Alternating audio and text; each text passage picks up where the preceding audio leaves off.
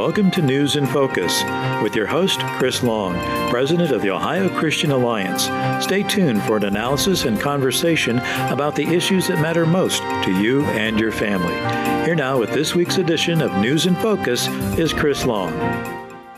And good afternoon and welcome to this edition of News in Focus. We're glad that you've joined us.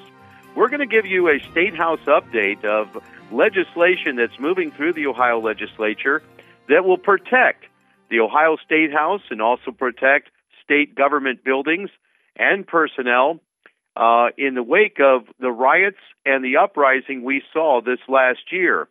We're going to bring you to some news reports from this last year. In one of the interviews we had with then County Prosecutor Ron O'Brien. He is the County Prosecutor of Franklin County for many years. He did not win his reelection. Unfortunately, he's a very good man. He's done some great work. I think he was there for 24 years. But he got a lot of things in motion. And we're going to talk about how the rule of law really makes a difference. And so for those who are saying we need to defund the place, we need to draw back and let protesters and rioters do what they want, that is not the case. The Bible says really that there's consequences for actions and actually that the law enforcement does not bear the sword in vain. We want to draw your attention to Senate Bill 34. This is a piece of legislation introduced by State Representative Andy Brenner. He'll be on the program with us in the next couple of weeks along with State Senator Tim Schaefer to talk about the two pieces of legislation that he introduced. That would be Senate Bill 16 and Senate Bill 41. Senate Bill 16 protects police and fire and emergency service personnel when they are out on their runs. What we have seen in recent months, even here in Ohio, has that police and fire and EMS personnel have been accosted when going to the scene of either an accident or maybe a disturbance or, obviously the police have been the targets of abuse as well.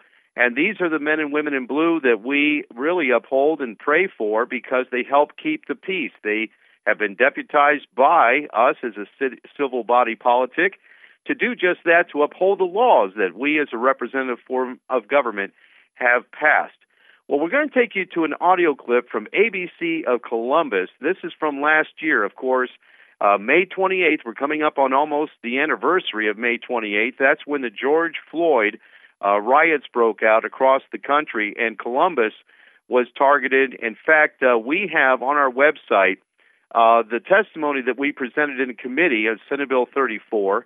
And again, it's called the Statehouse Security Bill that was introduced by State Senator Andy Brenner. We also have on there a link of the 35 pages of call log of the Columbus Police Department that details every broken into building and looted building on the night of May 28th of last year, which basically Columbus, Ohio became a war zone. But then through the month of May and into June, there were other disturbances and protests and vandalism at the Ohio Statehouse. There's two specific dates we want to draw your attention to. That was May 28th, as for the first time in 163 years, the Ohio Statehouse became the target of vandalism and violence as rioters went to the Statehouse, broke inside it. Their intent was to actually light a fire, and as they said in one report, to burn it down and to put it on live feed.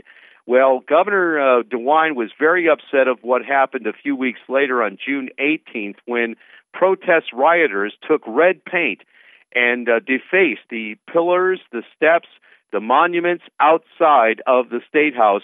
And this was in broad daylight, and we still have not gotten answers as to why State Highway Patrol stood down that day and did not intervene to these protesters. None of them were arrested that day, and we're going to learn in this program just how they were then pursued by County Prosecutor Ron O'Brien and later did face charges and prosecution, thankfully, because somebody is upholding the rule of law. That was Ron O'Brien, but some other good things have come out of that as well, and so it's important that we uphold the rule of law. Let's go to that clip of ABC News report. Again, this was from last year after the June event of the defacing of the State House and what then Governor DeWine said about it. The Statehouse has been a repeated target, and Governor DeWine is vowing to put a stop to it. Jeff Reddick live at the Statehouse tonight with more. So, Jeff, how does he plan to do that? Well, you're going to see a lot more armed presence from troopers with the Ohio State Highway Patrol. For example, you can see them now.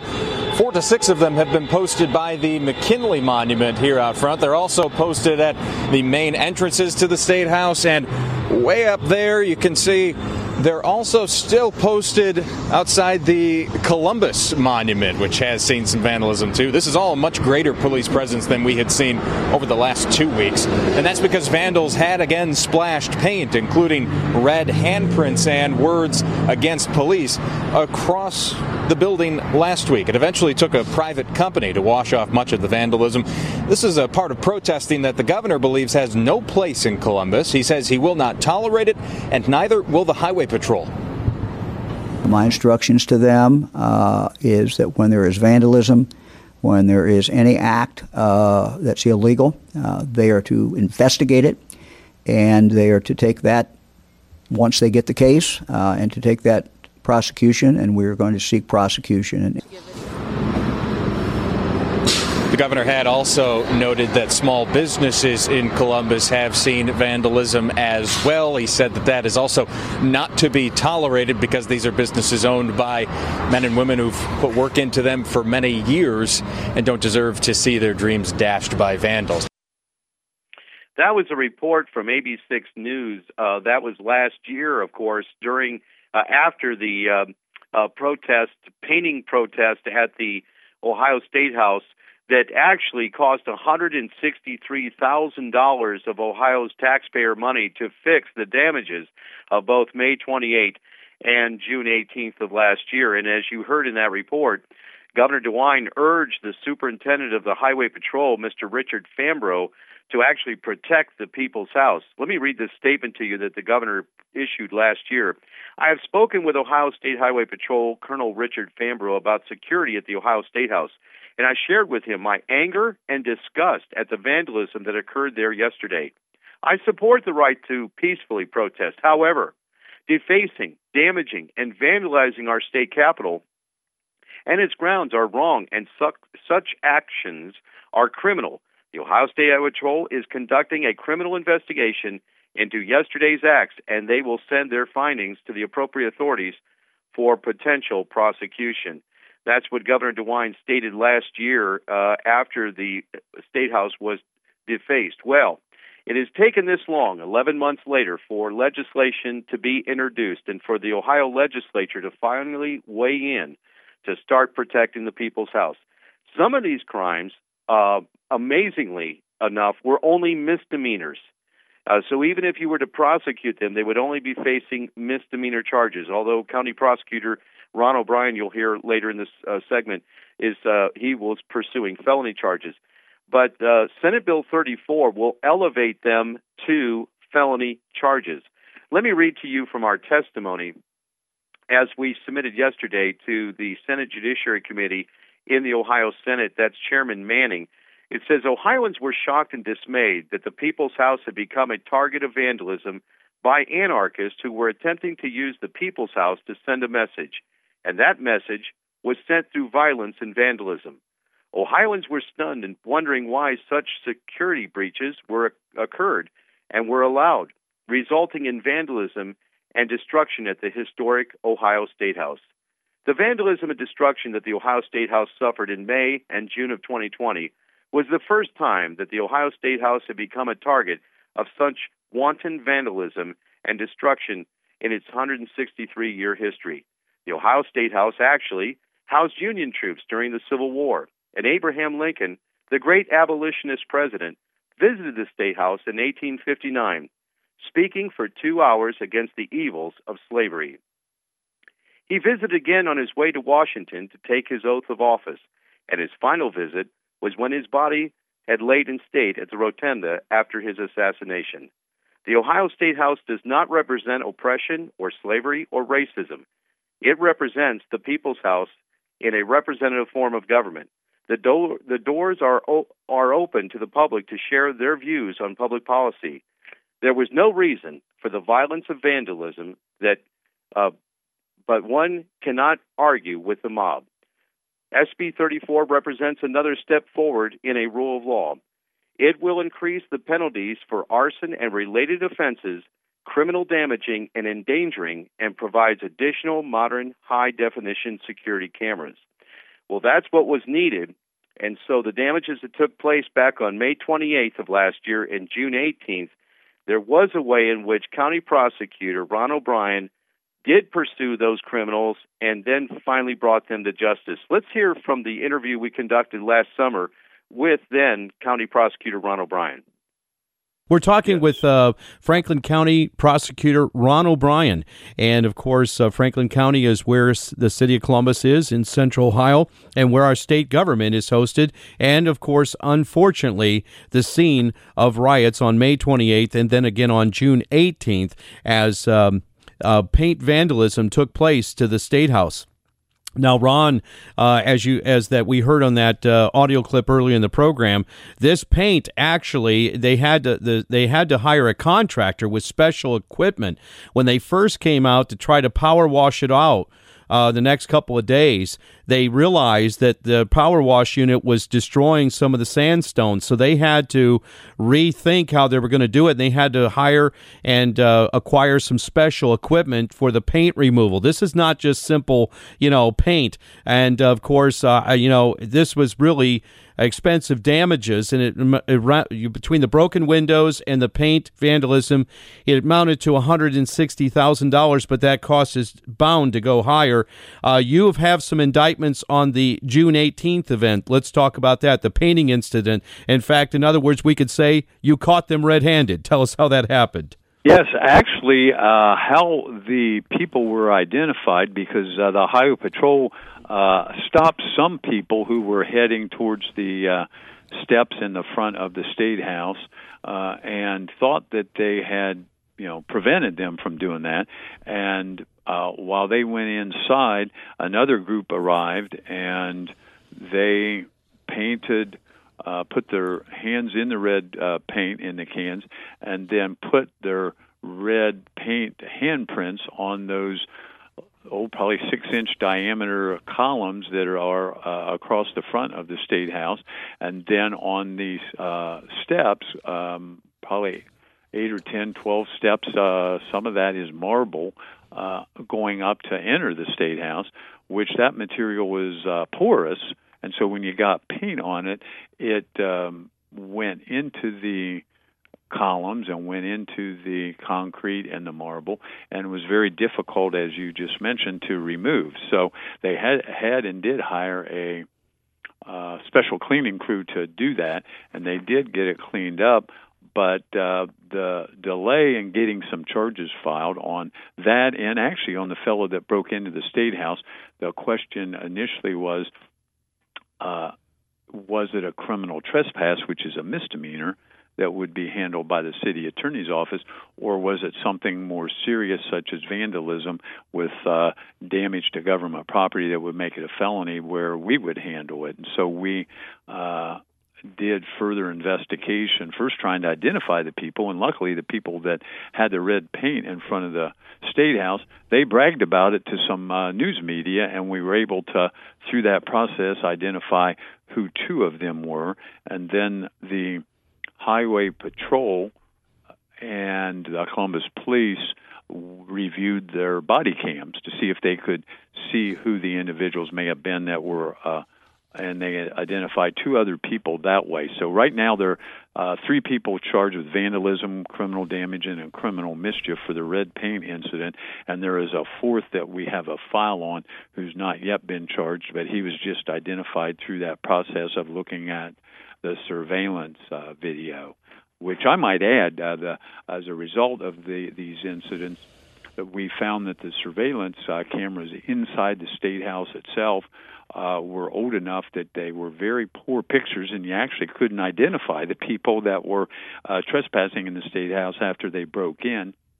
And I've had a conversation with Senator Andrew Brenner, who is going to get some money in the budget this year to improve the surveillance cameras. That's right, high-resolution cameras for the Statehouse. Exactly, because we'll have a robbery at a small grocery store, and they had better video equipment to identify the robber of a small corner grocery store than they had in our Statehouse, which I found somewhat amazing, Chris.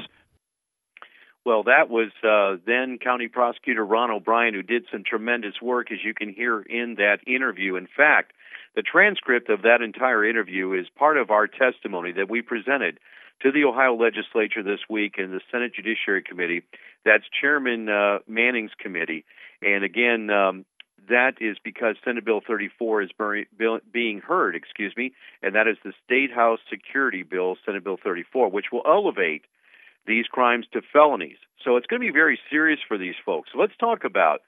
So, Prosecutor O'Brien said that they had 142 arrests, ended up having a number of people charged.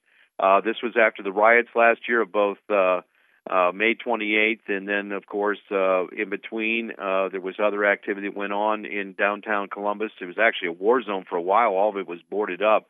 Some of the buildings are still boarded up nearly a year later, but things have calmed down quite a bit, thankfully. And again, law enforcement's doing its job, and the rule of law is prevailing here, and that's what's so important. So let's bring into this the idea, as you've heard in this program, St. Joseph's Catholic Cathedral. Again, a protest group, a pro-abortion, radical feminist group, came into the Mass of the Catholic Church while it was in progress, and they were observing a memorial for the unborn.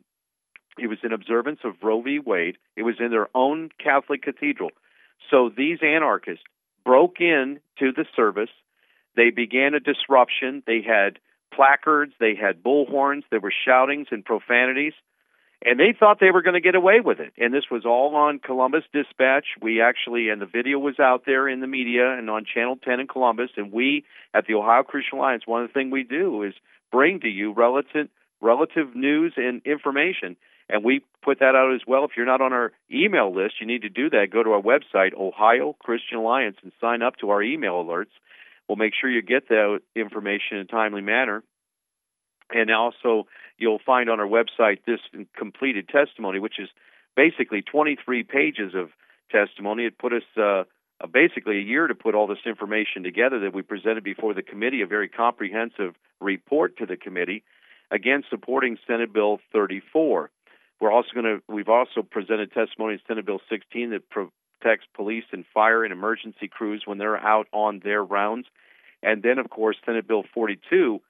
Those who want to riot. Look, we're all for exercising your ability of the First Amendment, and we'll defend the First Amendment, your right to even protest and bring your grievances to government. But when you start criminal acts of vandalism and violence, you're going to face the law.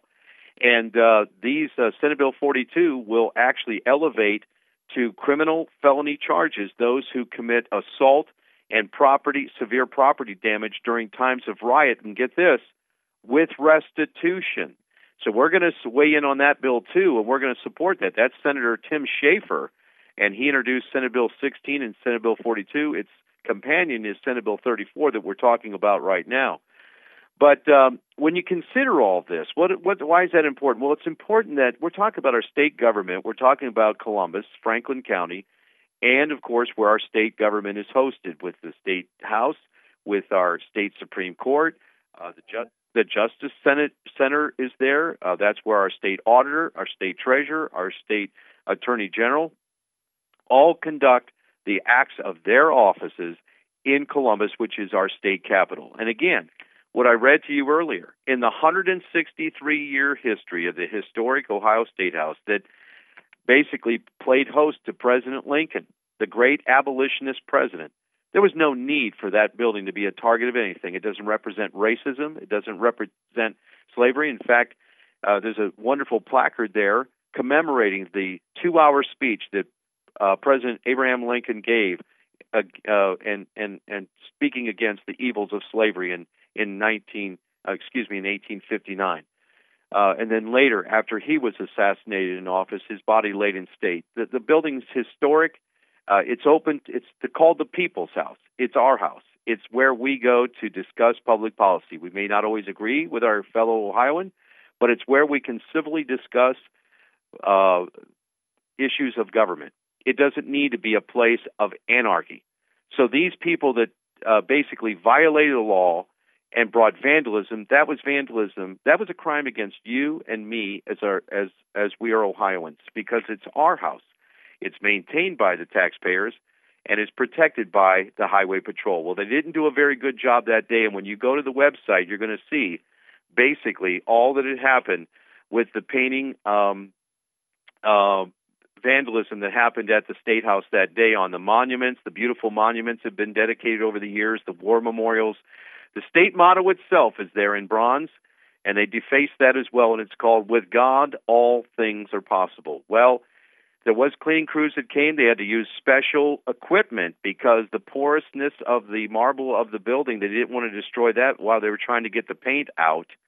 And so those people are facing charges. Well, this new bill will mean that they will face restitution.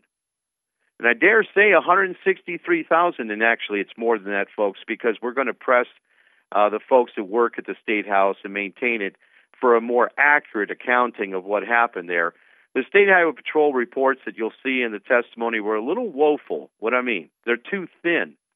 Where did we get our information more accurately? Well, you can hear from County Prosecutor Ron O'Brien and the fine work that he did in his team, but also what happened with the Columbus Police in their call log that they provided, and it was 35 pages of call log of what happened on May 28th. Let me read for you a few lines that just jumped off and actually was very disturbing. It said, "West side of Statehouse." This is on the night of May 28th. "All fired west, side doors running. Statehouse troopers have them at gunpoint." That's because they broke into the Statehouse. They had to discharge tear gas and rubber bullets. And it said, "We are getting a report that they want to set the Statehouse on fire in live feed." Well, thankfully, that did not happen, and those people were arrested that night, and then charges weren't immediately filed, unfortunately, due to the city attorney, a Democrat, a liberal, and he didn't want to do anything. Thankfully, County Prosecutor Ron O'Brien did pursue charges. And now that we've actually urged city government to do something, back to the St. Joseph's Cathedral, those people who weren't charged that day have since been charged. You know, folks, people at the end don't want to go to jail. So let's fast forward. Last week, when there was a protest at the police precinct downtown Columbus, the protesters, it shows in the Columbus Dispatch, came in front of the State House, but they did not go onto the grounds of the State House. They thought better of it. Why?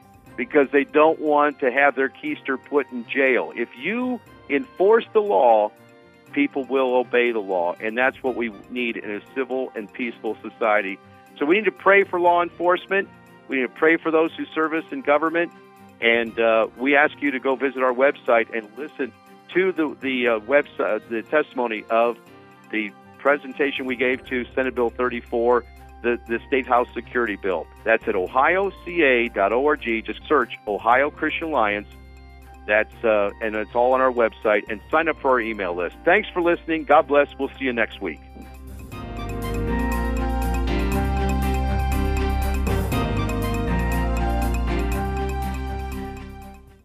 Almighty God, our sons, pride of our nation, this day have set upon a mighty endeavor, a struggle to preserve our republic, our religion, and our civilization, and to set free a suffering humanity. And the soldiers who stormed the beaches of Normandy and the Allied liberation of Europe. On D-Day, all those warriors set out on their mission. President Franklin Delano Roosevelt led our nation in prayer.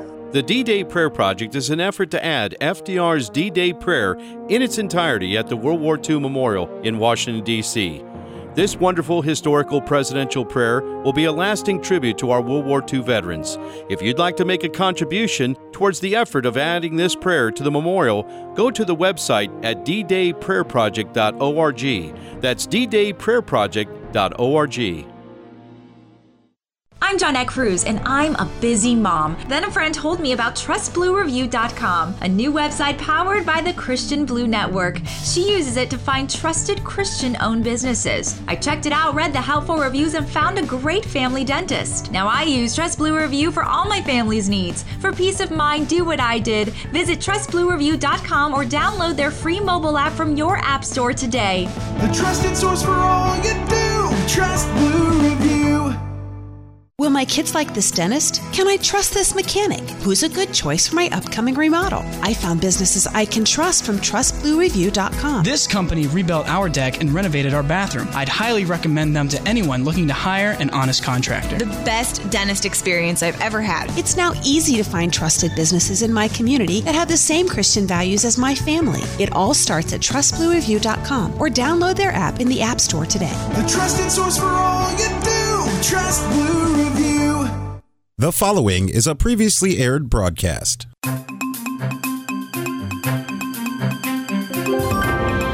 Welcome to News in Focus with your host, Chris Long, President of the Ohio Christian Alliance. Stay tuned for an analysis and conversation about the issues that matter most to you and your family. Here now with this week's edition of News in Focus is Chris Long. And welcome to this edition of News in Focus. We're glad that you've joined us. We actually have a very special guest this week. Former Governor Scott Walker of Wisconsin is going to join us. He is now the president of Young America's Foundation, and he has a goal for that organization, and actually to fight back against the cancel culture and the Marxist movement in our nation, and actually to prepare tomorrow's leaders to actually fight going forward for the cause of freedom. I'd like to play an audio in introduction to our guest of the project they are now launching. Let's take a listen. America is under siege. We see it on our campuses and in our culture. The left started its takeover of our colleges and culture over a half century ago. And the new administration is working to take over everything we hold dear. That's why, as the new president of Young America's Foundation, we're launching The Long Game. The Long Game is a bold plan that will invest in our young people for generations to come. It's built on the foundation of a national organization with roots that stretch across the country, an organization that has a proven record of educating young Americans about the ideals of individual liberties, free enterprise, and traditional values. This is about enacting a plan that outlasts me and you. William F. Buckley invested in education. Ronald Reagan fought at Berkeley, and I stood up against 100,000 protesters in defense of freedom. We must change not only public policy, but also public sentiment. And it's going to take more than just a news cycle, even a presidential cycle. It's going to take the long game. Universities are now a place of indoctrination instead of education. Those who create popular culture are trying to cancel our views, and big tech wants to block us. Our plan starts to change that right now. We're going to redouble our efforts to restore our colleges and universities, and we're going to start fighting back in high school and junior high, too. Instead of teaching our students to hate America, we will instill in the hearts of young Americans a new sentiment, one based on freedom and the values that made America great in the first place.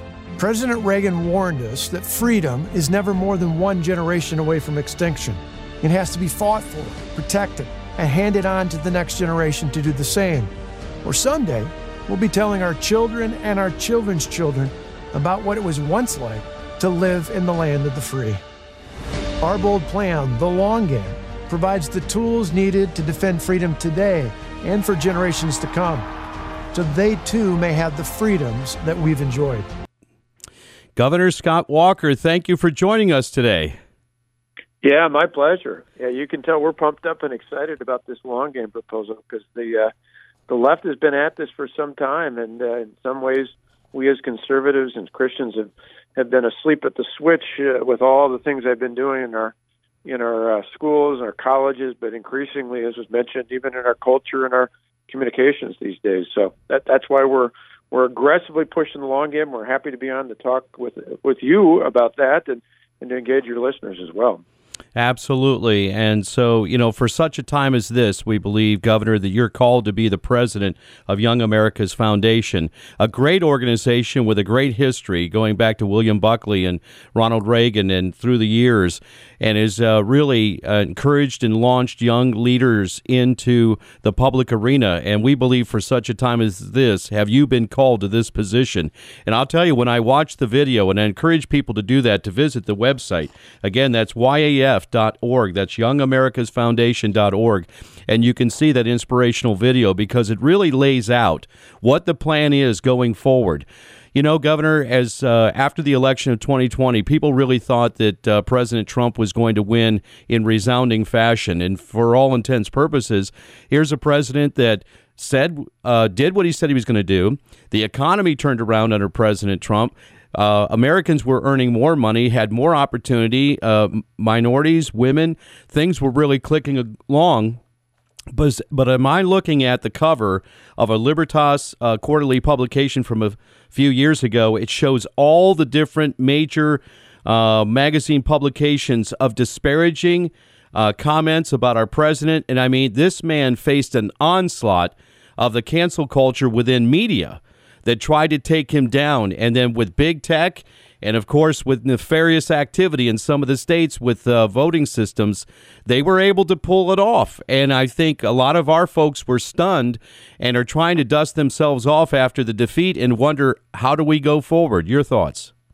Well, there's no doubt about it. In fact, we, for years in our offices at Young America's Foundation, we actually have a wall filled with all those different magazine headlines and covers. And you're right, not only against Donald Trump, President Trump, but you've seen over the years just this growing bias, certainly in the media, but we've seen it seep into culture and even in the communications we have with the censorship from big tech, whether it's on Facebook or Twitter or YouTube. And this is one of those, again, they didn't just start this overnight. In many ways, this goes back to the 1960s with Saul Alinsky. And I remember decades ago, Bill Bennett, who was serving under Ronald Reagan, warning about if the left takes over education, higher education, communications, and other forms of information, they're going to control the agenda. And that's exactly what we see.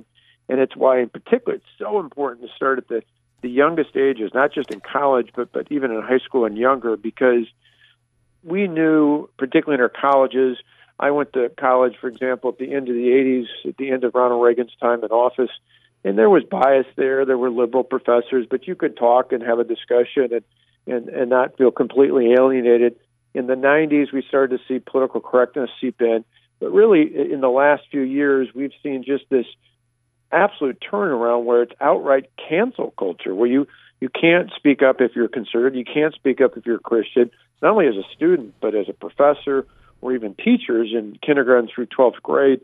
And so that's where, to me, you look at what happened not only in the elections, but what's happening even now with poll after poll showing young people embracing socialism, an idea that we've seen fail time and time again around the world.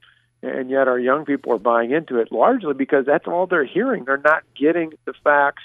Our plan is to turn that around. It's not going to happen overnight.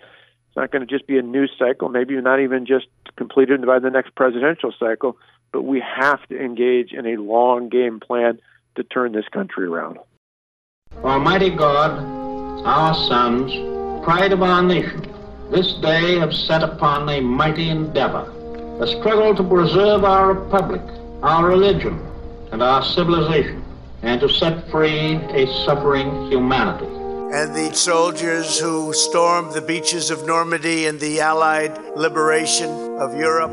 On D-Day, all those warriors set out on their mission. President Franklin Delano Roosevelt led our nation in prayer. The D-Day Prayer Project is an effort to add FDR's D-Day prayer in its entirety at the World War II Memorial in Washington, D.C. This wonderful historical presidential prayer will be a lasting tribute to our World War II veterans. If you'd like to make a contribution towards the effort of adding this prayer to the memorial, go to the website at ddayprayerproject.org. That's ddayprayerproject.org. Will my kids like this dentist? Can I trust this mechanic? Who's a good choice for my upcoming remodel? I found businesses I can trust from TrustBlueReview.com. This company rebuilt our deck and renovated our bathroom. I'd highly recommend them to anyone looking to hire an honest contractor. The best dentist experience I've ever had. It's now easy to find trusted businesses in my community that have the same Christian values as my family. It all starts at TrustBlueReview.com or download their app in the App Store today. The trusted source for all you do. Trust Blue Review. We're talking with Governor Scott Walker. He is the new president of Young America's Foundation. And, of course, there was a lot of excitement about the governor taking this new role and with a great organization that really encourages young people to get involved and to actually dedicate their lives, no matter what profession they would enter into, to be a difference changer for conservative good. You know, the Bible says, if the foundations be destroyed, what can the righteous do? Well, this is a time for us to restore the foundations. You know, Governor, that's kind of the initiative of what we're doing as an organization. Lots of organizations began to take stock and reevaluate at the end of the year. And some actually were thinking about just closing up and thinking maybe it's over.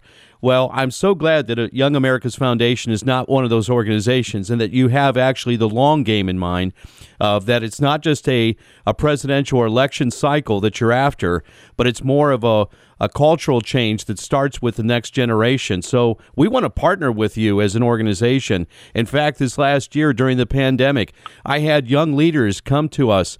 I'm a little older in the game. I've been doing it for a while, and I'm in my early 60s, so I would be kind of a mentor to these young people.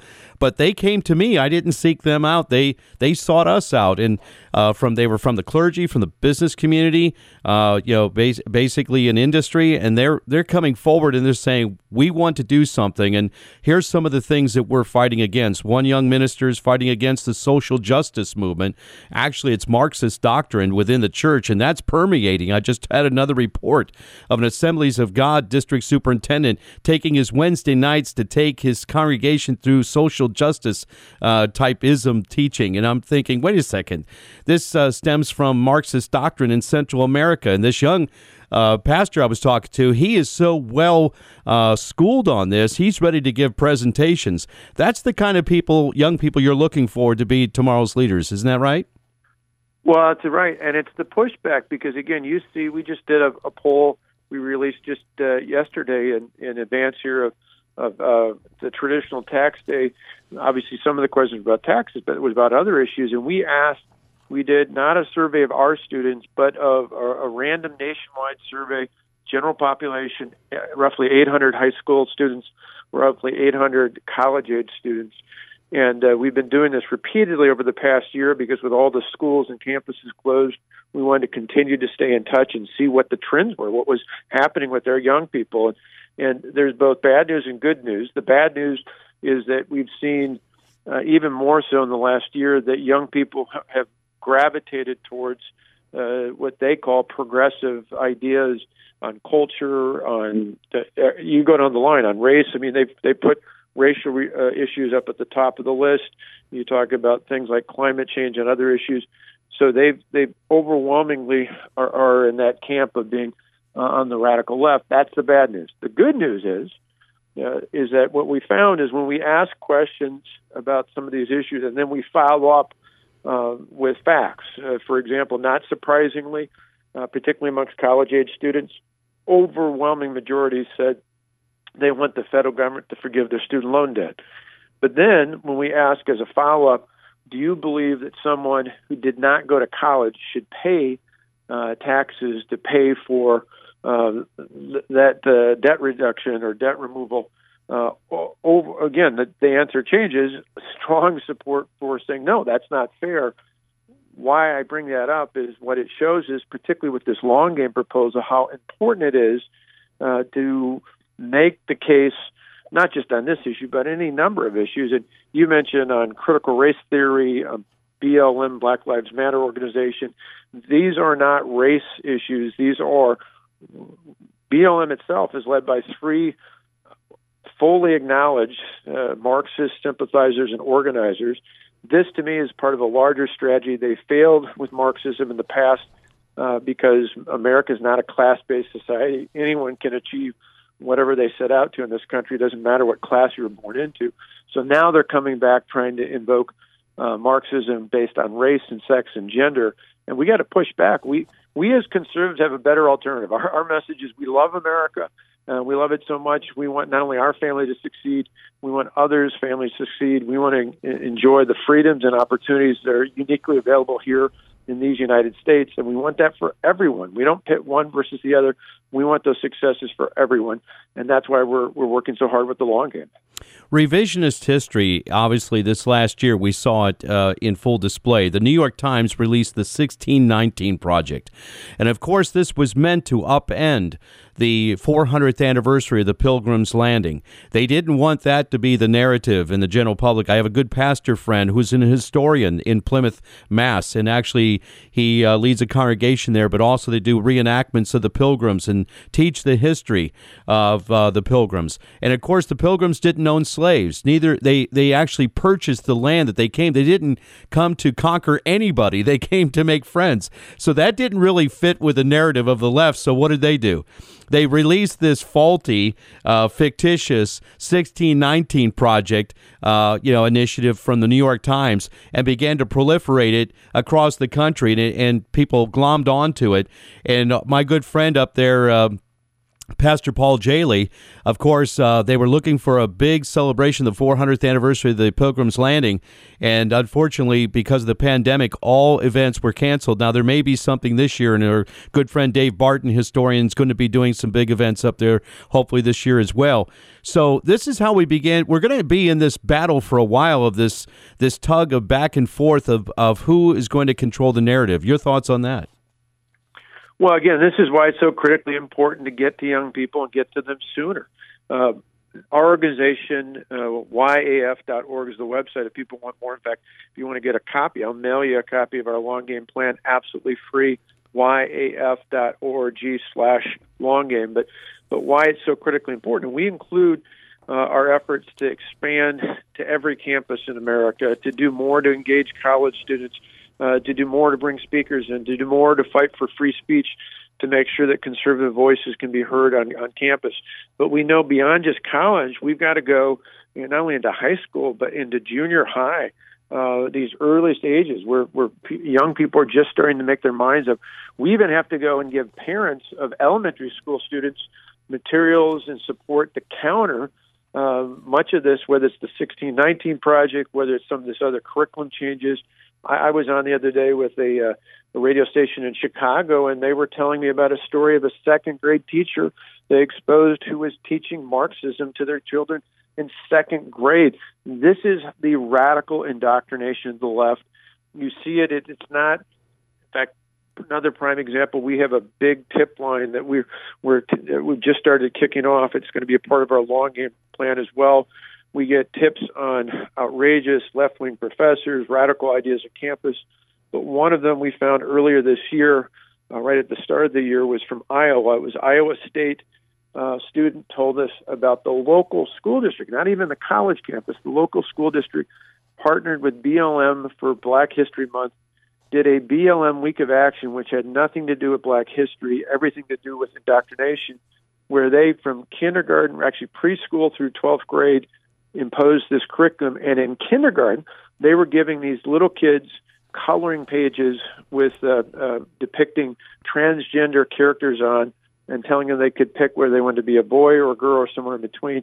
This is how deep into our schools they're going. That is fundamentally wrong. And again, this is why at every stage of the game, we've got to be fighting this battle, or we're going to lose the war for the heart and soul of this republic. My daughter and her husband putting their young son in school in first grade, and she was homeschooled, and she's thinking, well, I'm not going to be homeschooling. Well, she's homeschooling now, Governor, because after the shutdown of the pandemic, the first week they started with LGBTQ style teaching for a first grader. My daughter saw the materials and asked the teacher, what is going on here? And within those first few weeks, she talked to the principal administrator, and they were all on the same page that this was necessary and required curriculum for the age level. And that's when my daughter said, enough. If I can't win this here, I'm pulling him out. And so she's homeschooling our oldest grandson. So parents are fighting this in real time. But let's talk about one thing where, a lot of our folks are bemoaning because they're saying, look, they have the major media. They're well funded by the political left, whether it's Simi Valley, big tech is funding them. Obviously, all the foundational money is coming to them, George Soros's money, and of course, they have the seats of government right now as well. They control that. So we really feel outgunned on our side. Your thoughts on that? Well, I came of age under Ronald Reagan, so that not only is a big reason, along with my family, my church, my scouts, and others, big reason why I'm a conservative, but I'm also, in large part, because of the influence of Reagan, an optimist. And so I look at a couple key things. One, nationwide, in Washington, it's an absolute mess out there, but I look in the states, and overwhelmingly, conservatives are still in charge of our state legislatures across this country. There's a significant majority there. There's still a good number of conservative governors. There's some great examples. I tried to be one when I was governor of Wisconsin, but I think, for example, someone like Ron DeSantis in Florida, Greg Abbott in Texas are being great examples, countering some of the nonsense we're seeing out of Washington, D.C. But then the other part I stress is again what we saw in these polls, and the old phrase, "It's always darkest before the dawn." And so we see with young people, not only the polling that shows that they're embracing a lot of these ideas, but we also know that that's largely driven by the fact that that's all they're hearing from the earliest of ages. And so if we can just make a dent with this long game, we can start to level the playing field. We can start to find new ways to get information out. And God bless your daughter for being, and all the others who are homeschooling. God bless the people who are in a position where they can either afford themselves or because of a state like mine, through a voucher, they're able to go to a private school to find an alternative. But my view is we cannot, even with all those options out there, we still have to fight in every school, whether it's government run or private. We still have to fight in every scenario because we cannot concede this for too long. As conservatives, I think we look at these battles and say, okay, we want to spend time with our family and running our businesses, and we don't get involved in the powers of government and education, higher education. If we want to have this country that we love so much, this historic, monumental, exceptional country, the greatest in the history of the world, we've got to step up and make changes, or we're going to look back, as Reagan said, and point and tell our children and our children's children about what it was like to once live in the land of the free, and that's just fundamentally unacceptable. So I'm optimistic enough to know that the reason why the left is pushing cancel culture is because they know our ideas work, they know they can resonate, particularly with young minds, and they want to block them from happening, which is precisely why we've got to work so hard with this long game plan and with our partners helping in this effort to turn things around. Because when we do, it'll make a difference. Absolutely. Governor, I think one of the encouraging things is as well, right after the election, I heard from some good folks who have been involved for a long time and saying, that's it, I'm done, voting's not worth anything. Of course, that kind of reaction was understandable to a point because they were so devastated in the election results of what was being claimed, of course, as the election results. But anyways, that said, the good news is they're re-engaging those same people, and so I have to kind of be a little bit of a pastor here and wait them out a little bit and encourage them along the way. And they are getting re-engaged and fired up. And so the good news is the base is starting to revitalize here in Ohio, and I think it's indicative across the country that the conservative cause is going to have a return. And, even though we've had some losses, I mean, Rush Limbaugh was really a national voice. Every day at noon, you could tune on Rush Limbaugh and kind of get the assessment of things. He was a voice of reason. He was a voice of understanding of what was happening politically in Washington and across the country. We don't have that currently with Rush being gone. Of course, they're doing some programs now with some of the guest hosts on. But there's going to have to be new leaders, young leaders that are coming forward. Your thoughts on that? Yeah, the bottom line is it's interesting. You began the show with a reference to Esther. And, when Mordecai came to Esther and they looked like all was, they looked like everything was horrible. They were feeling much like many of the people you referenced, that they were down and out. They were seeing this horrible outcome likely to happen to the Jewish people. And and Esther was afraid of taking action, but was told, hey, you're called for a moment such as this. And I think that's an incredible reminder to everyone listening that whatever frustrations you had from last year's election, God's got a bigger plan. He's got much smarter than we are. I always look back and say God's got a better plan and usually a better sense of humor than I do when looking at situations in the past. You look back and think, okay, this made so much more sense. And I think right now it's just a vivid reminder that we're called not to wallow in our frustration or in our pain or our sorrow, but rather to look forward and say, okay, what is God calling us to do next? And I believe He has blessed this country just like He's blessed the state of Israel. He's blessed America, and we need to stand up and not just hope somebody else is going to do something about it. We need to be a part of it. And that's why, again, if folks want to join us, if you're a student listening, if you know a student, if you got a son or daughter, niece or nephew, grandson, granddaughter, or you're just a concerned citizen, I'd love to send you a copy of our long game plan, yaf.org/long game. We'd love to have you in this fight because it's so important for the future of this country. Thank you, Governor. We appreciate what you're doing, and we'll pray for you as the new president of Young America's Foundation. God bless you, my friend. Thank you. Glad to be on. Thank you. Well, if you missed any of today's program, you can hear it in its entirety at our website at ohioca.org. That's ohioca.org. Thanks for listening. God bless.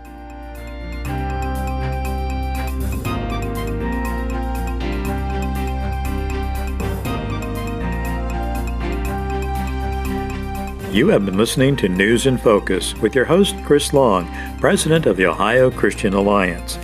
To learn more about the issues that matter most to you and your family, visit online at ohioca.org. That's ohioca.org. Thank you for listening. This program is sponsored by the Ohio Christian Alliance of Akron, Ohio.